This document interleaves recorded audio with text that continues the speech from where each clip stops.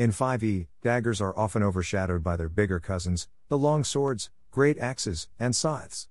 Why should I wield a puny dagger in Dungeons & Dragons when I can be swinging around a massive greatsword? Daggers have several traits going for them you won't find anywhere else. They are lightweight, can be used as ranged weapons, wielded two-handed, easily concealed, and used as a tool. Daggers are good for more than just stabbing someone in the back. Despite its small size, the dagger can compete reasonably well with other weapons. In some situations, the dagger can consistently outperform other weapons. The limits of the dagger aren't defined by its stats, but rather the creativity of the player wielding them. So, if you're looking for reasons or ways to use daggers, then fellow adventurers, read on. What are a dagger's features? Before we continue, we're going to take a look at the dagger's basic stats. Dagger, Player's Handbook, page 149. Melee weapon, simple. Damage type, piercing. Damage, 1d4. Item rarity, standard. Properties, finesse, light, thrown. Range, 2060. Weight, 1. Let's point out the obvious, daggers have one of the lowest damage die as a weapon, beaten only by blow darts. With a 1d4, it isn't going to quickly eviscerate monsters anytime soon. It's not the damage, however, that makes daggers impressive, it's the traits. Daggers are the only melee weapons with 3 traits, which give them versatility and power. To better demonstrate the dagger's greatness, let's examine each trait. Dagger rules as written. Thrown. Player's Handbook, PHB page 147. Unlike most melee weapons, daggers can be thrown. Sure, throwing daggers isn't as ideal as firing arrows from a crossbow, but it has its applications. Is the necromancer getting away with just a sliver of health left? Throw a dagger. With a maximum range of 60 feet, you're going to hit most things in a dungeon. If you're a rogue or another squishy class, throwing a dagger from behind the front line will keep your hide intact while still allowing you to deal damage. Daggers don't have to be used as a means to kill, though. Need to push a switch at the other end of the room? See an opportunity to drop a chandelier on some bad guys? Throw a dagger.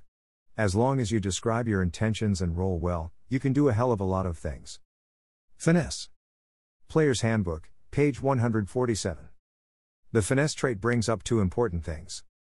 First, it opens opportunities for massive damage with the rogue's sneak attack trait.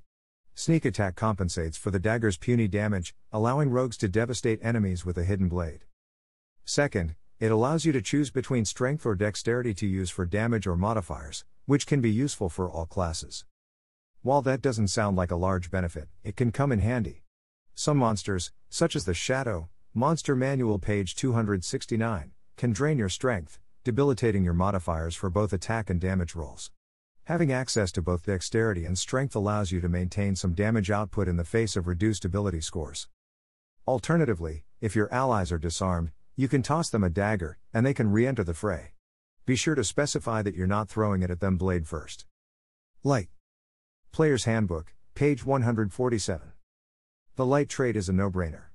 The dagger is lightweight, weighing only a pound, allowing you to carry a dozen of these and chuck them at enemies, no problemo. Practically any class can have a dagger in their inventory with little trouble. Even when I play wizards, I have daggers as a backup plan, just in case I find myself in melee combat. Enemies are likely to be carrying daggers, giving you a constant source of throwing dagger ammunition. More importantly, the light property allows you to dual-wield daggers. Dual-wielding daggers will allow you to make an extra attack as a bonus action, albeit without the benefit of a positive modifier for damage, Player's Handbook page 195. You'll also look like a badass while doing it, but keep in mind a couple of caveats. You can't draw 2 daggers and attack, as drawing 2 daggers will cost an action, Player's Handbook, page 190. We wrote an article on switching and drawing weapons in combat, found here. If you intend to dual-wield daggers, investing in the dual-wielder feat will allow you to draw 2 daggers and attack as normal, Player's Handbook page 165. Finally, making attacks through dual-wielding will cost you your bonus action. This is a big trade-off, as many class features and abilities require bonus actions, so making 2 attacks might not be worth it. Other uses for daggers. Of course, this is Dungeons & Dragons. There's so much more that can be done with weapons with just your wit and imagination. Remember that the tips here are not based on the rules as written, RAW, it will be up to your DM's discretion to interpret how this works. As long as you explain your intentions well and cooperate with your DM, you'll be able to use your dagger in various creative ways. Concealment. Daggers are small weapons, usually 6 to 18 inches, meaning that they are easily concealed. If ever you're in a situation, for example, a king's ball, that demands you to hand over your weapons, you can attempt to conceal your dagger. It'd be challenging to conceal a morning star or a great axe unless you're lucky and get natural 20s. In events where you might need to sneak a weapon in, check with your DM. They will hopefully allow you to make a sleight of hand check to hide the dagger. As a tool. Improvisation is part of the life of an adventurer. From solving deadly puzzles to surviving dastardly traps, part of the adventure is surviving on wood alone. Getting by will involve the creative use of, you guessed it, your dagger. Some potential uses. Need to check for the trap door?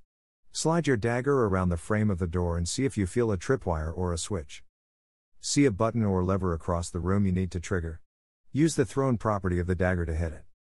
Need to climb a high wall? Use your dagger as a makeshift piton, aka a climbing pick.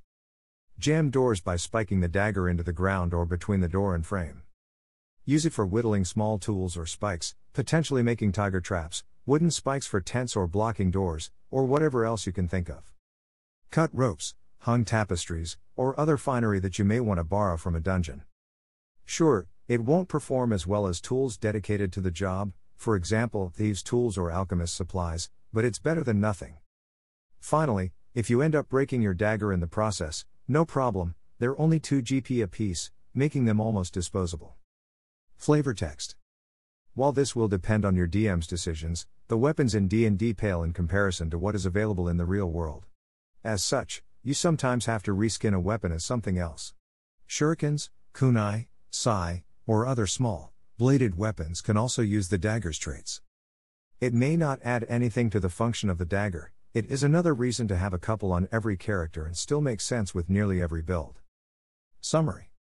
Daggers should be a part of everyone's arsenal, regardless of class. They're simple weapons, everyone can use them, they only weigh 1 pound, light, they only cost 2 GP, and they can be in your offhand for a bonus action attack, everyone should have a few on them. Finesse, can use dexterity or strength, so if you find yourself temporarily weakened, you still have a fallback. Thrown, with a range of 20/60ths of a foot, you can hit most things in a dungeon, and can use it to trigger traps, flip switches and buttons, or drop chandeliers. Improvisation, use it as a makeshift piton, climbing spike, spike doors, force locks, discover hidden compartments, or pry gems from statues. Limited only by your imagination. Though not the best in damage, the dagger offers unparalleled versatility that can work in the hands of a brilliant player. Whenever you join your next D&D session, better get to looting or purchasing several of your own.